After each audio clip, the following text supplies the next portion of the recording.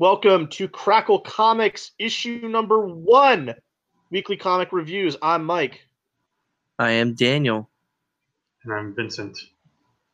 And Vince, give us a little bit of a rundown on how this show works since it's our first episode. All right. If you're joining us from the Students of S.H.I.E.L.D., you may be familiar. If you're not, this is the reboot or relaunch. And the way this works is we review issues each week. And it's the stuff that's come out new that we've chosen to talk about and read. And we do a little quick synopsis, try and keep it quick, and then we discuss it, how we felt about the issue, any analysis or further thoughts or speculation. Occasionally, if it's warranted, if it comes up, we'll have a little thoughts or reaction to news as it relates to the books. Also, each week, we start off the show with first a haul segment. So if any of us have bought any interesting comics or comic-related books, we show them off, talk about them briefly. And we also kick off the show with a retro book. So each week, partially determined by random number generation, there is a book from the past, any company, any time, and we read and talk about that as well. Did I miss anything? Well, not only that, but also if you can't catch the live show or don't want to sit in front of us watch the screen, Sunday, Monday will be an audio version available on Anchor, and Spotify is the bigger one. On Spotify, you can get an audio version where I trim out the haul segment and it's just the reviews and discussion. Which is understandable because, we're not the most pretty faces to look at. So we don't fault you for sticking to audio. Also, if you don't have a screen, the haul segment's kind of pointless. Yeah. So that's that. We also designate each of us who's on the show that for each episode, we designate our favorite pick of our favorite book that comes out each week. That's usually towards the end of the show. Now, our retro book for this week is another DC book from January 2006. We're going to talk about JSA Classified number 5. So this classified format, it's just a spinoff from the team books that DC had. First, they had JLA Classified at the height of Grant Morrison's run. And they're both kind of anthologies. You'll have different creators doing different things. They're loose. The continuity with them is very loose. And the first 4 issues of JSA Classified were Jeff Johns and Amanda Conner, Power Girl. And then that flows into her ongoing title. And then these issues start the Injustice Society, and they loosely tie to Infinite Crisis. There's a little bit of that reference in this issue, but it builds on later. Not really much of a tie-in. It's more like a lead-in, a soft lead-in. But the rest of the volume is pretty much solo stories of JSA members. And the creative team here is written by Jen Van Meter, who is married to Greg Rucka, and she's written other stuff as well, like Dr. Mirage for Valiant. And the art is by Pat Olive, who is currently the artist today on Hawkman. And he drew an arc in Hawkman that featured Gentleman Ghost, who appears here, Yes. It was Shadow Thief, but I think Gentleman Ghost has shown up in that run. So the setup here is that Wizard is in some shit thanks to Zatanna from the arc Crisis of Conscience in JLA. So he goes to Icicle for help, and then they basically assemble a team to figure out what's going on with Wizard, and then it leads to a heist kind of deal. So they're joined by Tigress, who was formerly known as Artemis, which is, yes, the exact same character from Young Justice, but not really. The character on the Young Justice show has the backstory and name of this character, but is more filling the role of Arrowette from the original Young Justice comics.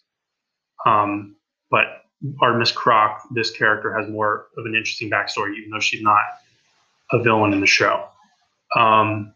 And then Ragdoll joins, the Thinker, who by this point is like this weird AI thing, Gentleman Ghost, Solomon Grundy.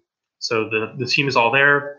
And in addition to figuring out what's going on with the wizard, they are going to have a heist to take a doohickey from the JSA. And the JSA don't even know how the doohickey got there and what the doohickey is. And a lot of the JSA is preoccupied with other things. So at home base, it's basically Wildcat, Stargirl looking into it. And I'll say in future issues, I think it's Dr. Midnight and I don't remember. There's 4. It eventually becomes 4 characters on the JSA kind of representing that team in this arc. And we see a little bit of Ma Hunkel, the Golden Age Red Tornado, out of costume. And that's pretty much it. This issue is all about assembling the team and then setting up the plan. And the next issue jumps into the heist, which we are not reading. But this is basically like Act 1 of a heist movie. What did you guys think about this and the various menagerie of DC villains here? I didn't like this. I think a lot of it is that I am not read up on my JSA a lot, especially this era of the JSA. So trying to figure out, it's 2006 DC, what's the status quo at this time? We're doing Infinite Crisis stuff, and I've been like slowly not reading Infinite Crisis because one of these days I'm going to read that whole omnibus all at once I get a book stand for it because I need one. So that was hard to do. And then like it was a bunch of characters that I'm not huge fans of, like, and I did find it overly wordy. Like I found it like it was pretty long and the pacing was a little bit off. Like this was not a home run for me. And I think a lot of factors play into that. Dan, what are your thoughts here? I mean, I pretty much had no clue who a lot of these characters were. So right off the bat, it was a little hard for me to get interested in it and involved. But I mean, there were some scenes that were like kind of interesting, some of the action scenes. But yeah, like Vince said, most of this is just set up for the next issue, which we unfortunately will not read unless it's randomly drawn again in another retro book. 5 years down the line, it'll be drawn again. We'll finally know how the heist went. But yeah, for now, we'll get the really after the heist. We'll get the post heist. Yeah, exactly. So not a winner. Yeah. Yeah, I mean, it's definitely if you're not up on your DC lore and status quo stuff, what comes after this, what comes before this, it's definitely a deep pool to jump into. And the final comment I will make is that there is a fun Easter egg here where I believe Wildcat is reading a book and it's called Fox and Moldorf's Guide to Tech. And that's a reference to Gardner Fox and Sheldon Moldoff, classic Golden Age DC creators, both of which involved in the JSA. So that's that. I'd recommend people check it out, give it a try at least. It's an interesting snapshot. I was gonna say, usually the DC classified books have always been pretty fun. Like I've read some JLA classified stuff, and those are always fun to read. So yeah, and there's some real gems in JSA classified because a lot of it is more solo stories, and you're not going to get a Wildcat ongoing series ever. So you get it. 2020.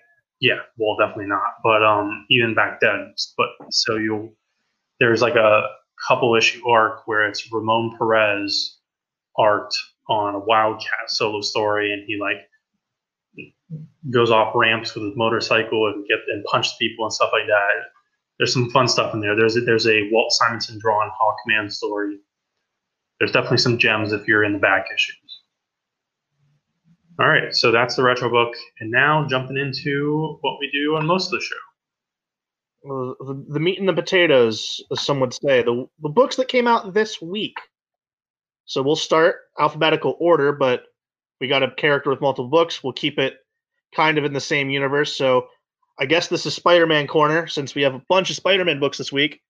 So we'll start it off with Amazing Spider-Man number 37, Nick Spencer, Ryan Ottley back on art. And this is functionally a recap or reset issue after the events of Absolute Carnage and all the 2099 shenanigans that took over this book's direction for like the last 2 months. So we get full-on recap pages of all the stuff that's happened recently, with Ryan Otley art, and it's fantastic because Otley's been out for I think like the last 4 or 5 issues. So like the last stuff he did was the Absolute Carnage stuff. So he's back here. Pete has a date with MJ over FaceTime. They're getting ready to watch essentially what they're like the Marvel Universe's version of The Bachelor, right? No, it's a makeover show. It's a makeover show. Okay, Yeah, it's Janet Van Dyne giving villains makeovers. It's very gotcha. So that's pretty funny. But we see him like fall asleep as still from exhaustion. While we get the recap pages, we see him that he's been using the device that his classmates have built to tell the future from the 2099 stuff. Is kind of a preemptive way for him to get around and stop crimes before they happen. And he alludes to, maybe this isn't the best thing I should be doing since, that whole Civil War II thing turned out horribly. But they do say that the readings are not 100% accurate. So it gives an idea, but not an approximation. And from there, we see Nora Winters offering Jonah Jameson to start a podcast for a lot of money. So it looks like Jonah is going to become like the Jonah of old, possibly again, after he sees the amount of money that Nora Winters offers him, because initially he doesn't want to do it. And our ending is our new villain, Kindred, kind of planning his next move as he resurrects a person. I have no idea who that is. Is it the burglar? You guys have to help me out on that one. I was like Lex Luthor in that episode of Justice League where he takes over Flash's body. It was like, I have no idea who this is. Dan, you know, right? I don't know. It looks like the Prowler. No. Not the Prowler. Dude's white. Embarrassing. Who's it? Our resident Spider-Man expert, Matt, is not here this week. He is overseas, in fact. This is the Sin Eater who killed Jean DeWolf. Okay. Oh, okay. And of course, that's the Death of Jean DeWolf arc from Peter David's Spectacular Spider-Man, which we read a tiny part of. Not that arc, but that run. No, it was recently a retro book. Yeah, and that was Daredevil had a prominent guest appearance in that arc, and Black Suit Era, and another one of Spidey's supporting cast characters, one of their iconic deaths, and the Sin Eater's crazy dude. So yeah, that was a kind of weird curveball in this issue. I will say, though, I enjoyed the issue. I thought it was great to get kind of back on track to the overall sense of Spencer's run as we're kind of through the gap of what looked to be crossover hell. Yeah, the thing, though, as soon as I finished this issue and, realized, that this issue was separate and, remembered what was before this, did we read a 2099 arc? I know we did, but, I feel like it didn't end, and the fact that I now know that it did end, it had nothing to do with 2099. It had nothing to do with 2099. There were just occasional pages of Miguel glitching through once a few pages each issue that never concluded. Maybe they'll spin something more with Miguel out of it later. But that was not a 2099 arc. It wasn't, but I'm happy we're on this path now. So that's in the back burner now. Yeah. Yeah, it was nice to see Otley again. It was funny to see Civil War II kind of lampshaded in Ulysses. Because essentially what this arc is Peter now has a little piece of tech which serves the exact same plot purpose as Ulysses, who was supposed to be an actual character. Right. And then, of course, it's a little bit of ribbing of Carol and Tony. And then that gets to a question of and I think there was one other book we read this week where Tony guest stars, and knowing what's going on with that book and 2020 coming up, I'm this any Iron Man appearance in the past 2 years is pretty weird. Also, Matt would enjoy, there's a one-panel cameo of Man-Thing. I texted him that, I'm like, you're going to enjoy Amazing Spider-Man this week, because Man-Thing shows up. But he's overseas and has no Wi-Fi, so he can't read anything. Yeah, I guess just going off of that panel that had all those characters. I mean, I think that was a good display of Otley's art. I like this issue. Yeah, it's kind of a it's like a palate cleanser, but also like it jumps around. There's nothing fully started here or concluded here. It's just like, okay, you're finished with that arc. Let's kind of spend some time with characters and minorly set up some things, and then we'll get into the next thing. Yep. All right. So moving into Amazing Mary Jane number 4. Before I get into this, there actually is a part in this issue where the FaceTime date is actually mentioned. So kudos to Marvel for dovetailing both these issues together. But MJ is still out west and working on a film with Mysterio, and still trying to redeem him as a villain. And we open up to the actor who is playing Spider-Man in this film basically walking out in the film and pretty much blackmailing Mysterio into giving him the rest of his money for his services and stuff like that. So there's a gap in the last scene of the film that needs to be shot with Spider-Man. So Mary Jane obviously says, why don't I fill in? And there's obvious reasons why that's not going to work. But Mysterio is just like, yeah, sure, whatever.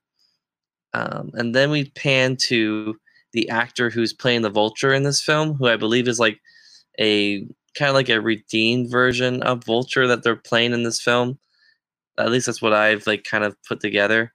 And he's kind of getting stalked by the paparazzi and like asked on like a night show about his relationship with Mary Jane. And like pretty much like, there's people working behind the scenes trying to sabotage this film and everything. And we come to find that it's the doings of the Savage Six, which are kind of like a version of the Sinister Six, with a few characters that I'm not really particular on who they are, but they're the ones that are trying to sabotage the film. They've been trying to find where the location of the film is because one of the leaders of this group is the actual Vulture, and I don't think he likes the way he's being portrayed in the film. So he's trying to find out where the film is going on so they can kind of track down Mary Jane and Mysterio. And the last portion of this issue is the Savage Six tracking the former actor of Spider-Man down to get the location of the film site. In between this time though, we have Peter and Mary Jane FaceTiming about their date coming up, or I think they're actually calling each other, not FaceTiming yet, but they're calling each other. And during this call, Peter actually discovers, like, I guess the final thing to his device that he has from the last issue we discussed. So that's kind of cool. But yeah, there's some weird things that are said too when she's wearing the uniform, and like Pete's just like, no worries, they'll edit all that stuff out in post. So I mean, it's a little weird. Some of the comments made in this issue were a little weird and stuff, obviously, but I thought it was a cool issue. Still kind of a little, a little goofy in some parts. I mean, I don't think this series is not trying to be too serious, but I thought it was good. A little bit of setup for the next issue, and I'm excited to keep reading this. What do you guys think? I think you hit the nail on the head where you talk about it's not really that serious. It's pretty fun. It has that vibe of it being a fun book. I know this is going to go longer than 5 issues. I think 5 issues wraps up the movie for when MJ comes back to New York. And Yeah, that's kind of the moment where I'm thinking, all right, how are we going to keep this lasting? Because knowing that it got greenlit for more, like in the production of this, it very much seems like a beginning, middle, end here. And I don't know what the kind of grand plan post this kind of status quo for her is going to be. But for now, I'm enjoying it. It's a fine little book. And Leah Williams does a really great job with Mysterio and MJ here. And the Carlos Gomez art, I feel like it's good in places. It's not so great in others. But I think it's getting better, steadily getting better. But yeah, it functions and does the things it needs to do. And Leah Williams has really shown that she's a great MJ writer for her voice. I just kind of want to know what happens post this. but that's a good thing. So Yeah, I mean, I'm not really sure. I kind of see this as just like a fill-in, like break type of like just an opportunity to give Mary Jane something to do while she's not in the main book. But yeah, we'll see. but it's a great idea, and the continuity between this and Amazing Spider-Man has been great. This is 3 times now all the issues have lined up to when either of them are talking across the books. They make sense. Definitely. So. All right. So moving on, we get into Black Cat number 8, written by Jed MacKay, art by Dyke Ruan, and Annie Wu. We open up, the Black Cat teams up with the Beetle as the Beetle is trying to talk Felicia into joining the Sinister Syndicate, which we actually met and I think had a story arc with in the Amazing Spider-Man. So pretty interesting to see her return here in this series. And they are trying to steal scans for a machine that they're attempting to duplicate that's like within this, I think it's like within this like warehouse or whatever that's owned by Iron Fist. So during this whole mission, we actually get flashbacks to Felicia and her mom shopping in like this market and pretty much trying to get her mom on a cruise outside of the country because of stuff that happened in previous issues. The guild is pretty much on Felicia's ass now after what she did, taking the Black Fox or the Silver Fox away from the guild after they kidnapped him. So Felicia's pretty much like, we need to get you out of the country. And we get some good development between Black Cat and her mom, which I don't think we've ever delved into before in any Spider-Man runs or any other books that she's been featured in. So that's kind of an interesting thing to see.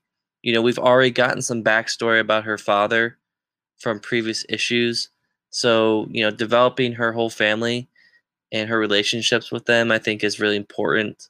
This series, again, I can't say more about it. It's getting there. I mean, it's all of this has been building since the first issue, where we were introduced to the guild and we were, told about how the guild works and all that stuff. So, but pretty much the ending of this issue is the Black Cat getting the scan of this machine, this ship, whatever. They don't really explain it that much in this issue, but she pretty much gets the scans of what she needs for her, guys to work on it and design it for herself. And we get a nice little fight scene between her and Iron Fist.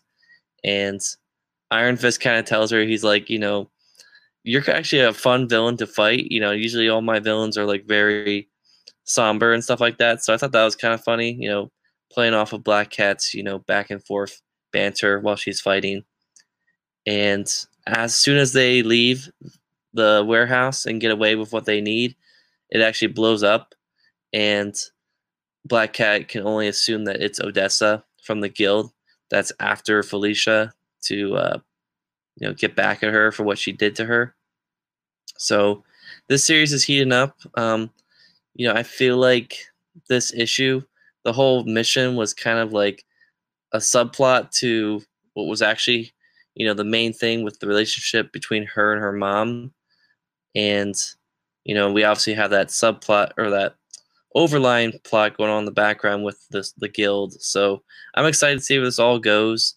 Eventually, I feel like it's going to come to a head. I don't know when, but yeah, this series is exciting. I like it. And moving on, the little Dan solo hour here. We'll get into Ghost Spider number 6 by Shannon. I'm not sure how you pronounce that name. I apologize. Maguire and Ig Goria and Rosie Campy. I don't know how you say your name either. I apologize. We opened to a very weird and almost incestuous photo shoot with Johnny and Sue Storm. I wasn't really sure who they were at first, and then I, put 2 and 2 together, and I'm like, oh, that's a little weird. This is on Earth 6S, which is the Earth that Gwen is currently living in, I guess, right now. They end up actually going after this photo shoot on this beach. They end up going to Latveria, where we pan to 4 years ago, apparently, where they actually end up disappearing. And we end up going back to Earth B17, where Gwen is hanging out with MJ and Glory. And, then we go back to Earth 6S, where Gwen ends up saving these hostages from a bank robbery in the middle of the night.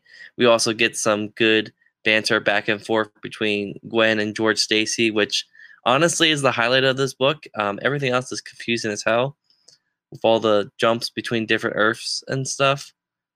But we get some good talk between George and Gwen Stacy, and pretty much the situation is they have hostages, and George is like, let us take care of it, and Gwen's like, I got this, and she just goes in and just gets all the robbers out of there. Back at the police station, though, we see a battered and cold couple of people, which end up being Johnny and Sue Storm. So I honestly don't know what's going on really in this book. I mean, the jump between the different Earths is a little confusing. But yeah, I don't know. It's all right. Nothing really to talk about here. It's just weird because like the original like Spider-Gwen stuff didn't have all this jumping between different Earths, and ever since then it seems like they have incorporated that into the story, and it's really annoying and dumb, and I don't like it. So that's my opinion on it. But this ends the solo hour of Dan's recaps of books. So yeah, neither of us read that book, but I think we've talked about this before. Jumped in at the end of your rundown, where it was just an inevitability of the popularity of Spider-Gwen, and then also bringing her into the mainstream with into the Spider-Verse. So she just couldn't. We're in an era where alternate universe characters can't stay in their alternate universe. Even though we had runs with Spider-Girl, Ultimate Spider-Man for the most part, and technically like Peter Porker, Spider-Man Noir, they usually stayed in their own lane. But I think we're past that, and there's other examples of that. Yep. Right. On to ending the Spider-Man corner. Venom number 22 with Donny Cates. Artist is Mark Bagley for the Venom Island arc. This is part 2 of that. Eddie Brock has retreated to his old island to combat his other and the Carnage symbiote that has infected it. That happened at the end of Absolute Carnage. So this is basically Predator, but with the symbiotes, and Eddie is being Dutch, which was Arnold Schwarzenegger's character. As he's running around this island, kind of prepping for battle, as he goes to this old bunker that he has a bunch of old weapons and a flamethrower stashed in it. He also had built an air raid silo to lure the other to him. And he goes back to Dylan, his son, and he's having nightmares of Null, the symbiote, gone. It's revealed that he has a piece of the Carnage symbiote in a kind of little box. And so we'll set up a whole bunch of craziness down the line there, I'm sure of, because we know that Carnage wasn't truly dead at the end of Absolute Carnage. So Eddie confronts the other, and it bonds itself to his hand. He kind of like he uses the air raid siren. They all come to him, and he draws a ring of fire at it. So he kind of creates this like pit to just fight him in, and it gets on his hand, and it's kind of trying to corrupt his head. And he takes an axe and he chops his hand off. So that's the big cliffhanger here. Now Eddie has no hand, and he's still going to fight this thing. I'm enjoying it. I took a time over last weekend to catch up on all of Donny Cates' Venom. There was a while back on the Students of S.H.I.E.L.D. channel when we were doing the Marvel Fresh Start reviews. I had read Venom number 1 by Donny Cates, and I liked it a lot, and I wanted to eventually catch back up on it, especially after covering Absolute Carnage on that channel as well, and we liked that. So I was happy to kind of get back on the train here and catch up with what's happening, especially with Donny Cates teasing on social media this is going to be a big arc, and he's really proud and excited about it. And so far, for me, it's living up to the hype. Also, I think the fact that he's getting the chance to work with Mark Bagley on kind of a still Carnage-centric story is pretty neat.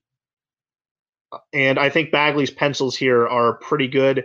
I think they're better than the last couple of issues of Life Story, I will say. So it seems like he might have had more time on this than the last few issues of Life Story. But Mark Bagley in 2020, obviously not the Mark Bagley of Ultimate Spider-Man or his 1990s run on Amazing Spider-Man, but still, I think this looks pretty good.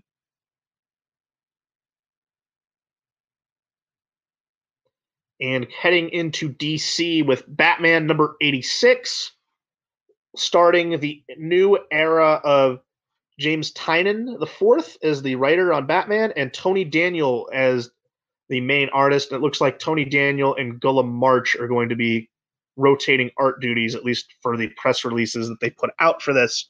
So a new era is beginning post Tom King in Gotham City. Batman is running through his patrol of Gotham, getting ready to kind of upgrade Gotham from within after the events of City of Bane, as Bane kind of took over the city and destroyed a lot of the infrastructure around it. So Bruce is finally enacting his plans that he always talked about with Alfred, that what can Bruce Wayne and Batman do to upgrade Gotham itself. Kind of reminiscent about the era of Gotham when they were rebuilding it after the No Man's Land event, but not to that full scale. This looks like Bruce just putting more eyes in the sky around the city.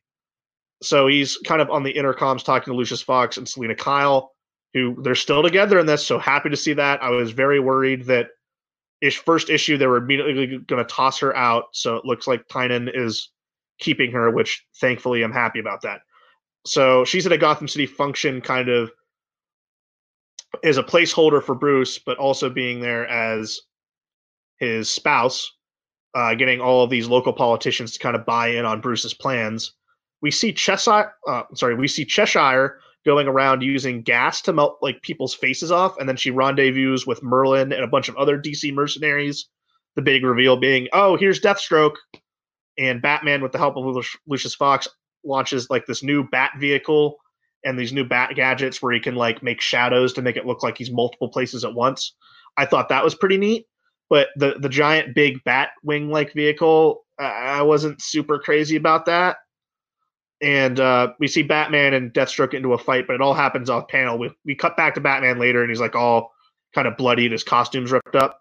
Because during that time, we're spending time with Catwoman, who's infiltrating later on in that party, getting information from one of the people, and she sees that dude's face melt off. So, hey, what's going on? These two people need to investigate what's going on.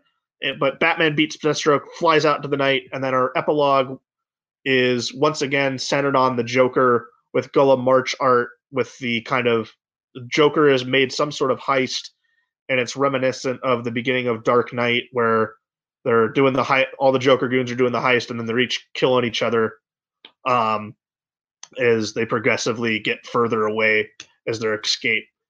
I thought I'm going to say Tynion's a very good Batman writer. He's a very capable Batman writer. He's Scott Snyder's protege, as we know.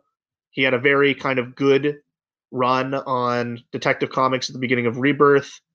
I thought his Detective Comics run was a perfect kind of B tier. It read like the second Batman book. That's what it was, but it was very good. I thought Tynion's character writings for Batman, I thought his strengths always are on the sidekicks and not Bruce himself. So this is kind of his first time really getting to write Bruce, seeing what his chops are at that. And I think they're pretty good. He's carrying over the elements of King's run. We see Bruce call Lucius Alfred at one point as he's still coping with Alfred's death. And I like that we're exploring that. But I think my problems with this book are the gadgets so far.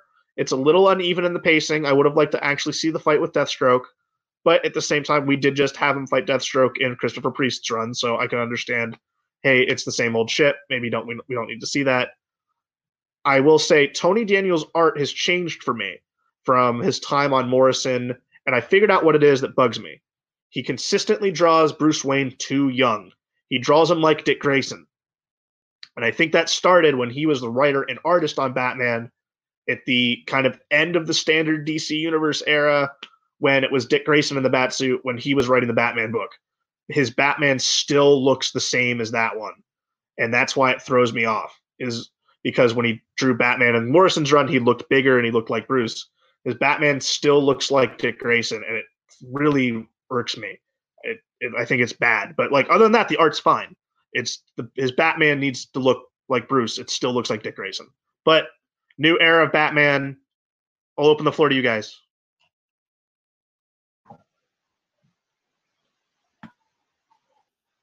I mean, I think the sorry, I had trouble with my mic there. Yeah, I mean, I think this is a good new chapter. I mean, the way everything's set up, it does feel like a completely different like era for Batman, and I'm excited for it. I mean, the art I really enjoyed. I think the voice of like all the characters he really gets. Like I could hear like the characters and like the chemistry between Selina and Bruce. I thought was there, and it's gonna have to grow on us, I guess, to not have Tom King there anymore. But I thought it was pretty good start. I think it's a perfectly fine first issue, and we'll see how it grows beyond. Definitely. Yeah, I liked this for the most part. I like the use of gadgets. It's probably going to come off way better than. There's that one arc. I think it's the first arc in Batman Confidential called Rules of Engagement, which tried to really lean into Batman gadgets. Comes off more naturally here. I don't, and I'm gonna segment this separately because they've also talked about vehicles separate from gadgets. This Night Climber vehicle, like it's hyped up through the whole issue, and then like you see it fly away, and that's all. Like, yeah, it just looks like a new plane. Yeah, they set up all these other things it can do, and I think like we're supposed to like acknowledge that like he had took it out and is using it, but like it's off panel or poorly conveyed. I didn't get a good feel for what was special about this vehicle when they were setting up that it was so special, and then all they showed us was like, oh, it can fly. I thought the Guillaume March epilogue was kind of superfluous. I don't think it added that much, but I'm interested to see, when he gets his actual arc, because I like his art here. I think Guillaume March is actually way more versatile artist than I think in my head, because I associate him like very strongly with like Gotham City Sirens and a lot of the covers he does, and like work he did on Catwoman, where it's much more like he has a smoother style and it fits perfectly for that bad girl kind of realm. But that's not really what we see here at all. I think he can do a horror angle as well, and that's how they've kind of teased his approach on this series in the marketing and everything. I will say, I think I want to applaud Tynion also for introducing two new villains right in this first issue with Mr. Smiles and the other mercenary guy who looked like Sportsmaster, but it wasn't Sportsmaster. Yeah, no, Mr. Teeth. Mr. Teeth. Gunsmith. They're not going to be huge guys, I assume, but you need your D-level guys. I thought also there's like a little bit of discussion of like the dark web and stuff, and I thought some of that was a little too on the nose, and it's going to be dated or cringy. But otherwise, I think the concept of that is cool. How there's a network of all the various villain, like costumed assassins. I know. Initially when this started, it looked like he was only getting 15 issues, but you sent me his newsletter this week, and I read it. So it sounds like he's getting more than just that, which I'm happy, because I think he does genuinely deserve a nice long run on Batman with the work he's done in the past. I think he's definitely ready, and it shows. Yeah, it's hard to say. Everyone was assuming that they would take the opportunity of issue 100 to set up a new creative team and a big status quo thing. But a lot of the status quo speculation is just straight up speculation. Yeah. And And I don't know that the new creative team is necessary or like a big deal either, because you have Wonder Woman and Flash 750, which are huge anniversaries, Yeah. and you're getting the exact same creative team just rolling on through. There should be no reason why Tynan isn't capable of doing the 100. He can give it to him. The dude loves Batman, and most of his work is Batman centric. Yeah, I mean, they used Action 1000 sort of to transition creative teams.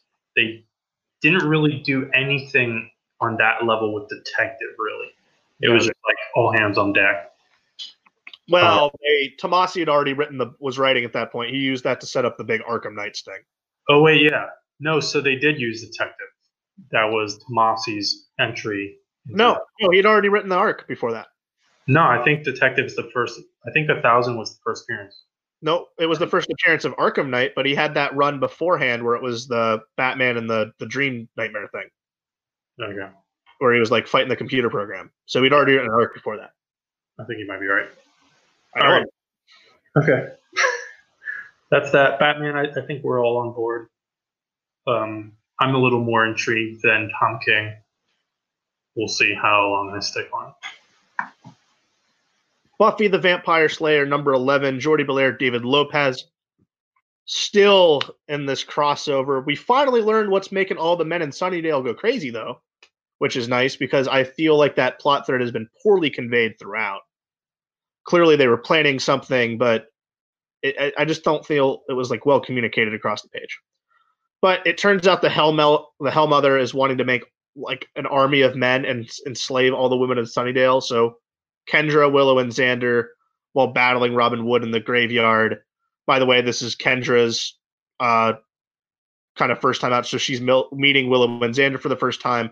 Robin Wood is her watcher, we learned. So it kind of all conveys here. You guys don't know what I'm talking about, but roll with me. So this is all going down. Kind of a big fight. Kendra meets Willow and Xander, and she learns about Xander being a vampire, but with a soul because she wants to kill him. But yeah, the big takeaway here is the Hellmother wants to enslave all the women of Sunnydale through an army of corrupted men, which very much seems like an early season 1 kind of Buffy plot. So kind of in a season 1 era for this, it fits. But I'm ready for this crossover to be over. I when it started, I've said, ooh, this going to February is going to be a little bit rough. And yeah, it's starting to show. But that's it for Buffy the Vampire Slayer. Previously on X-Men. All right, now we head over to the X-Men corner. And we usually try and follow the reading order because that's a thing now in Dawn of X, even though it sometimes is totally meaningless. And we're going to start this week with Excalibur, number 5, by the regular team of Teenie Howard and Marcus Toe. And basically, this issue opens with everyone, all the major parties kind of embroiled in some chaos. There's some fights going on. Otherworld is leaking into Earth and everything. And the comatose Rogue meets essentially Amaterasu from the game Okami. It's a fire dog in a Stonehenge where the columns are sentinel heads. It's pretty weird, and she makes a fun reference to Dolly Parton, showing her, I guess, country background.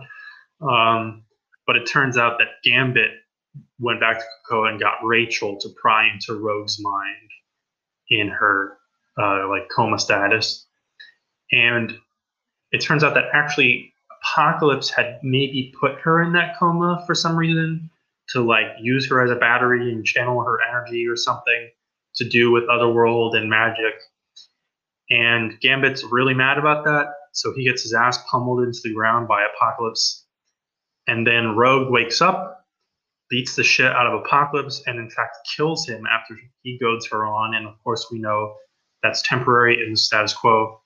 But because she's Rogue and the way her powers work, she has absorbed part of Apocalypse, and now she has Apocalypse face. And I'm sure that's not getting Gambit off. I thought this was a fine issue. I guess we're essentially done with the first arc. I'm not certain, what the first trade collects, but the bulk of it here or at least the like internal climax for the team. I suppose that they are going to get back and connect and finish the parts with Morgan Le Fay and everything. Also, Pete Wisdom, basically just as soon as he was brought on the board, is kind of wiped off the board. It was more like a 2-issue cameo with nothing. Like, you don't even see his powers. When he shows up to recruit them or like help them, you see his hot fingers, or I forget what they call it, and then like he doesn't use his powers again. Yeah, I mean, this it moves the story along. Rogue's woken up, Apocalypse is dead, but at the same time, didn't engage me a ton.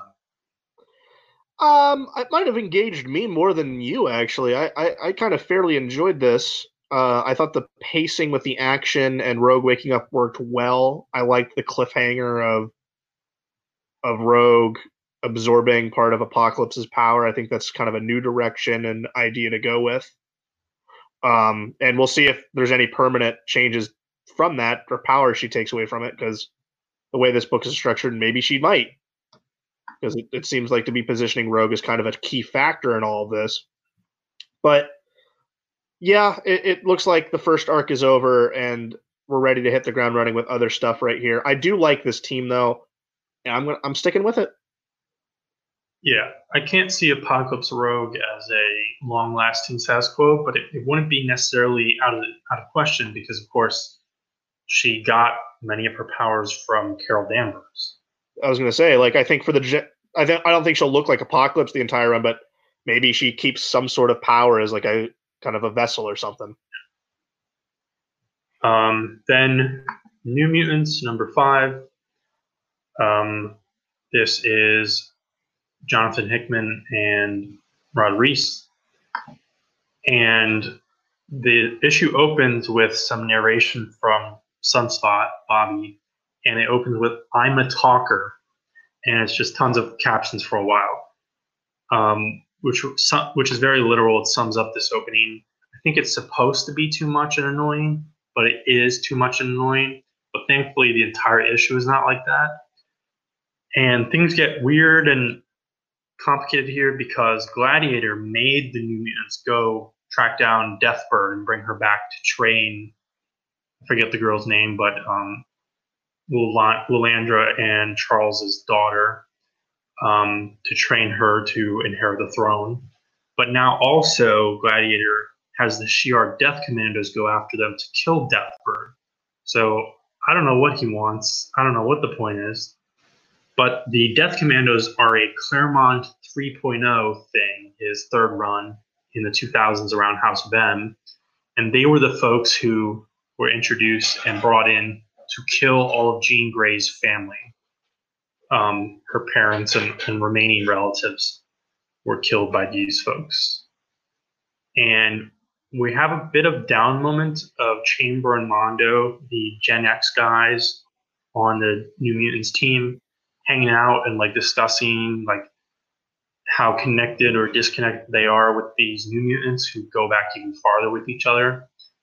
And Sunspot Bobby wants to hit on Deathbird, and he makes his approach and he is reminded that she has children, and he should probably know that since one of them is an Avenger, that being Deathcry. And then of course she was at one point married to Vulcan, a fellow X-Man, and a back alive X-Man. And then, thanks to Cypher, Douglas, or Psylocke, or not Psylocke, Douglock, I guess he technically is right now. They figured out the Death Commandos' plan, and so the New Mutants basically fucked them up. And it's all in pretty quirky ways, which I think is keeping in with the tone of this book, but it's not like jokey where you laugh, where you're like, this is stupid. The Karma sequence in particular includes a panel which is very reminiscent of Bill Sienkiewicz. It's a very like abstract panel. There's like googly eyes and scribbles and stuff like that. And then the magic sequence is, going to be shared online and memed because she goes pretty ham and has some crazy dialogue. And the New Mutants basically win, but then in the end, Gladiators or the Death Commandos crew shoot their ship and it gets shot to pieces, and some of the New Mutants are flying out in bare space. And that's quite the cliffhanger, and we'll see. Even though we're reading these every week, I don't necessarily know what next issue is because this series has been flipping between two major plot lines in space and on Earth. So not sure if this is next issue or the following one when we get back to this. But it's definitely an interesting cliffhanger, and I enjoyed this mostly. All the characterization and dialogue I liked. And I like Magic's motto, which is fuck or fight. I liked how she asked if any of them were human before she went to kill them. Yeah, and I had to think about that for a half second, because if it weren't for the status quo, that would be like a weird thing to ask. That would be like a Magneto type of question. And then if they're human, he would kill them. But of course, that's the number. That's like one of the Krakoan laws that she's confirming. Yeah, I was down on this issue, number one, because he packs so much text on these pages that it takes away from the art a lot. Well, I think it started, the first few pages with Bobby's recap are really bad, but I think it's intentional. The rest of it, I don't think was much different from other Hickman issues. Compared to X-Men, it was less. Sure. And even the first issue was kind of like that, but this was on another level to me, where it took me out of it. That I like couldn't enjoy, and then also like doing full text on two of those like insert pages, like catalog pages. That's unacceptable. On top of that, for this, yeah, this issue needed an editor to step in and go, "All right, cool it." On the next issue, I have a major gripe about one of the text pages. Do you have any further on New Mutants before we jump right over? I still enjoy it, but I wasn't happy with it. I think I'm enjoying the Duggan issues more than the Hickman issues. The Brisson issue. I'm sorry, yeah, the Brisson issues. I really like the art. Rod Reese is great. No, the art's fantastic. Both artists on this book are great. X-Force number 5, Ben Percy, Joshua Cassara. I just want to point out, Vince, Joshua Cassara has not missed an issue of X-Force yet.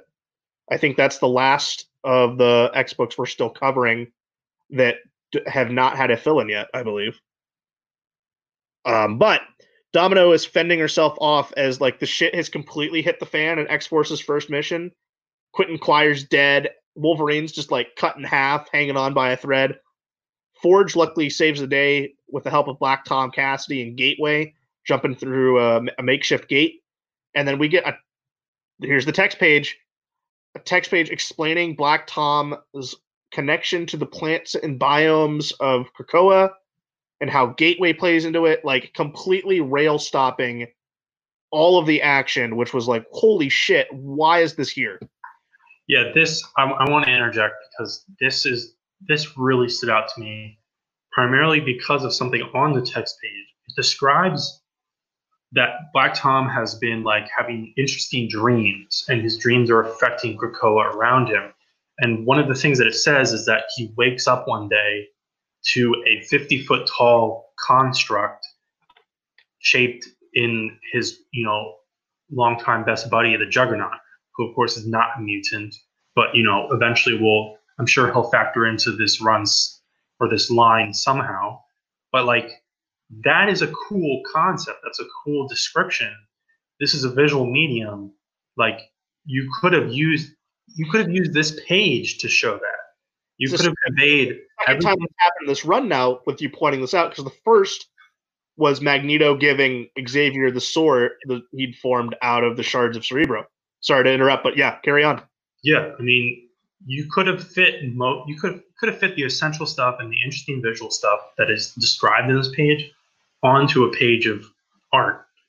And I think this exact point where it is in the sequence of pages probably wouldn't be the best spot regardless.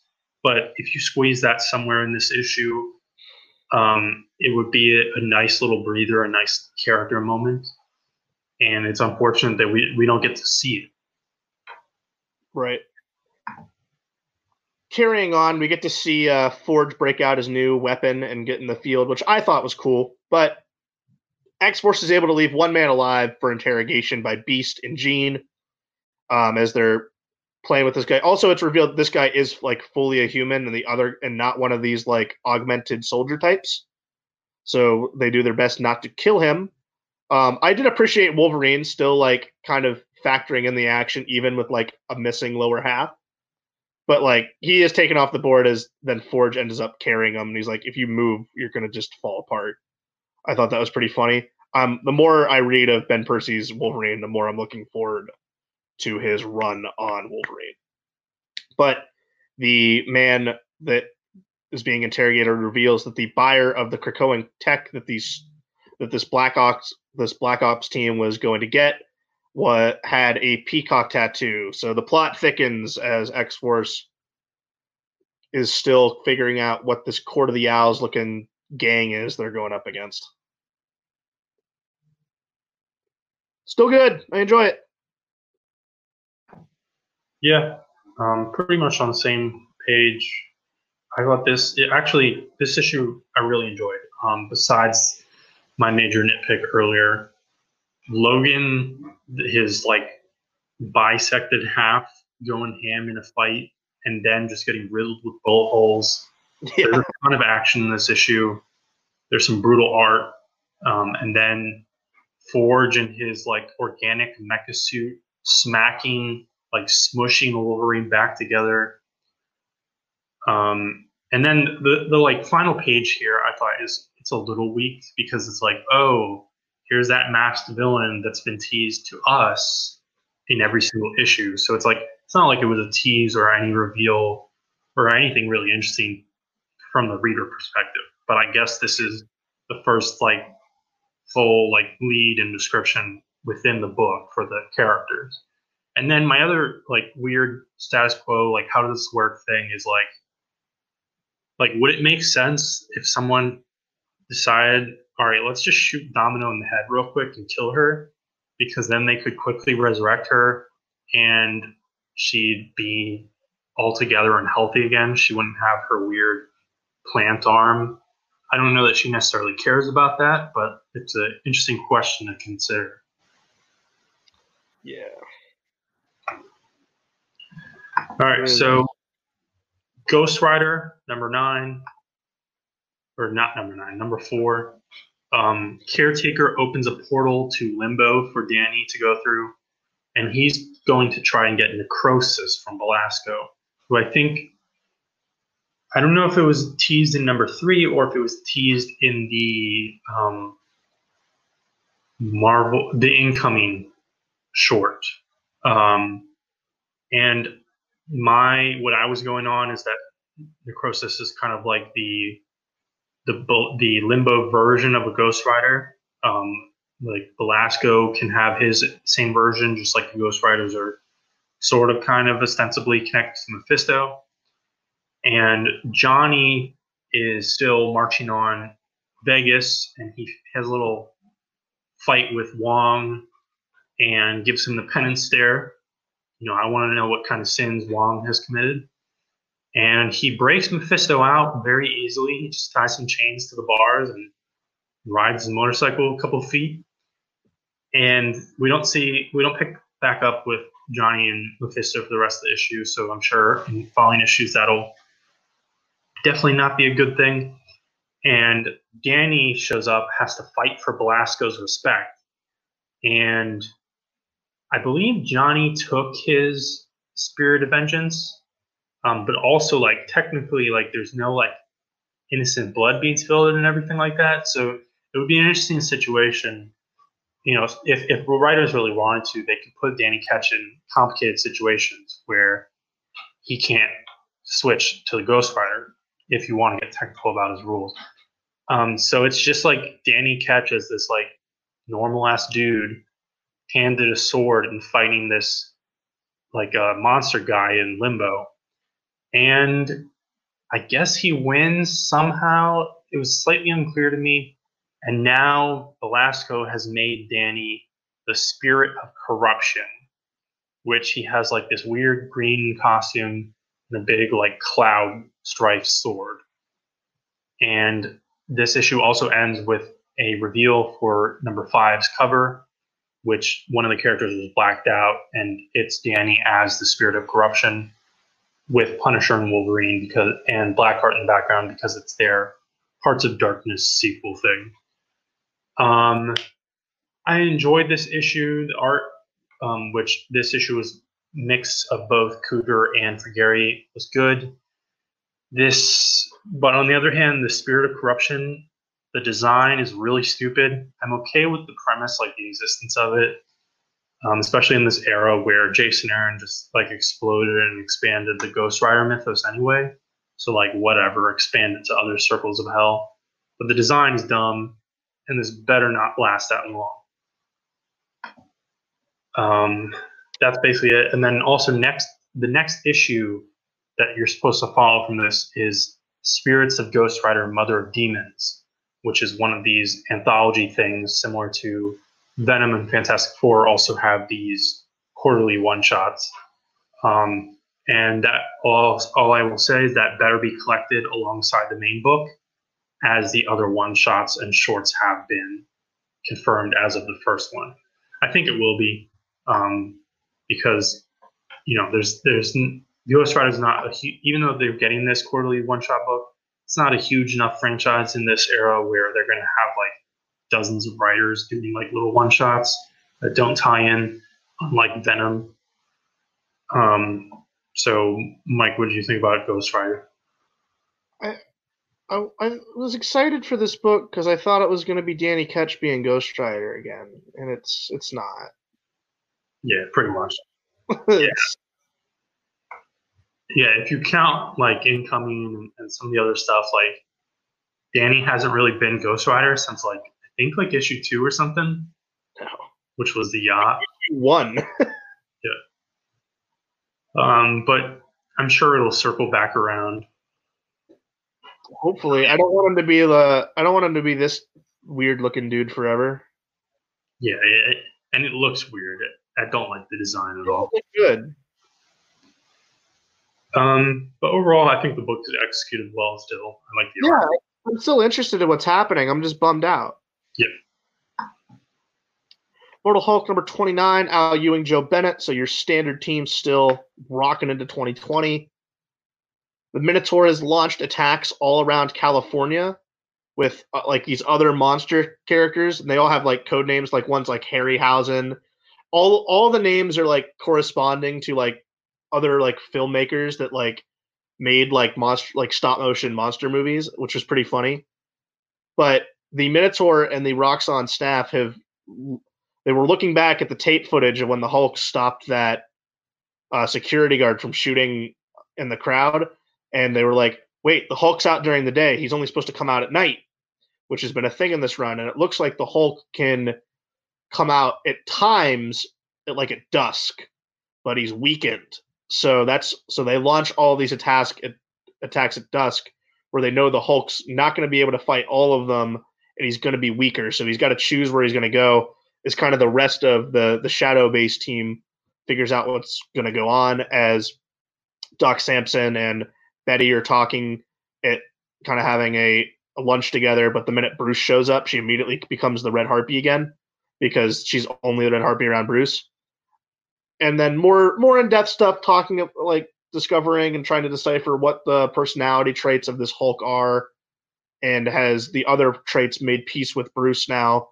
All kind of interesting stuff still. It still continues to be really good, but I like this very deep, subtle nods to detail of, why did the Hulk show up when the sun was still out in the last issue? Here's why. It's something I didn't even think about, and Ewing just continues to be on his A game, and then Bennett as well. Bennett's going crazy he's got like 4 other giant monsters to draw here. It's insane. Always good stuff. And to round out our week, Young Justice number 12. Brian Michael Bendis, John Timms. In my notes, I wrote Bendis continues to ruin some of my favorite characters. That's not exactly true. It's just Bendis decompression to the point where I don't care anymore because this book is monthly and it just moves at a snail's pace at this point. So Young Justice is just like sitting around Jenny Hex's truck talking their plan on how they're going to get Connor back as Tim and Cassie are exchanging text messages with each other. And also, so Tim sends Wonder Girl and Teen Lantern to the Justice League headquarters to get help, but they're only met by the Wonder Twins, who are like, hey, the Justice League is on a mission. So they have to get help from them. Bart joins up with them too. It's like some fun stuff of like Bart like immediately knowing all the access codes and stuff, which I thought was funny. And then as they figure out there's all these temporal rifts across multiverse dimensions. So who else shows up, Vince, but Miguel and Summer from Dial H for Hero. Are you seeing the pattern? All of the Wonder Comics line of books are converging on this book now because Naomi's also here. So the whole team has come together, and they know that Dr. Glory from Star Labs is lying about what really happened to Connor. She's on the Justice League intercom. She's saying that Connor came and was like trying to destroy stuff, but in reality, she sent him to the Warlord. Also, Connor's having a little bit of a breakdown. He just has a breakdown and cries to the Warlord after they beat up some dinosaurs because once again, he just got back to his friends and now he's sent back to an entire different place. So I thought that came out of left field, but like a fun moment, or at least a good moment. I don't know how fun that is, watching a character have a huge scale mental breakdown. But yeah, I'm done. I'm done with this book. It's too slow, and the voices are wrong in places. Also, it's going to take some time for me to really come back around on Tim Drake's new look because it is terrible. They need to change that fast. But hey, John Tim's art's good. Yeah, I mean, you gave it a year or however long it took for these issues to come out. So like, can't give it much more than that if you're not enjoying it really. Yeah, I think what I'm off every Bendis book at this point, right? Yeah. All right. Well, this experiment lasted a year and a half for me. I was very excited to hear about this book. Being a fan of this generation of heroes and the idea of the original Young Justice and everything, was just like I don't think I'm going to pick up the trades anymore. Yeah, I wouldn't. I don't think you'll enjoy this. The only character I like of the new characters, I like Ginny Hex. I can do without Teen Lantern because she's not even a lantern. She has like this gauntlet that hacks into Green Lantern rings, and it doesn't make any sense to me. Yep. All right, so that's the show. This is the rebooted episode 1 on Crackle Comics. What are your guys' pick of the weeks? Dan, you go first. I would probably say Black Cat. Dan goes with Black Cat. Not surprising. Mm-hmm. I'm going to go Amazing Spider-Man. It was just a breath of fresh air after the last couple arcs. And it was just, just a solid, good issue across the board. I'm actually going to go with New Mutants. Okay. So that's mine. Tell us yours in the comments. Definitely make sure you subscribe. And I will stay on Twitter. Follow us on Instagram. Here's our Twitter. Instagram is exactly the same username. And what we may do, we literally just got this off the ground, so we're still figuring things out. But we might move some of the RetroBook decision making over to Twitter and make it a Twitter poll. Leaving it to your hands. So go over to there, and you will see probably some of the options, and we will figure out what we're reading next week. But Vince, there's more. Because on Wednesdays, we're going to do cover of the week on Twitter and Instagram. And then also we'll do cool covers on Friday also. There'll be stuff happening there. Yeah, and definitely follow the Instagram because we might just, as we're reading the books to get ready for the show, if a panel or page really, really stands out to one of us, we might put it on the gram. All right, so that's that. There's the Twitter. Instagram is exactly the same. Follow those. Subscribe to this channel. And if you want, there's a ton of backlog stuff over on the Students of S.H.I.E.L.D. channel. Thanks for watching this or listening. And version because those will be on the Twitter as well. And tune in next time. Bye-bye.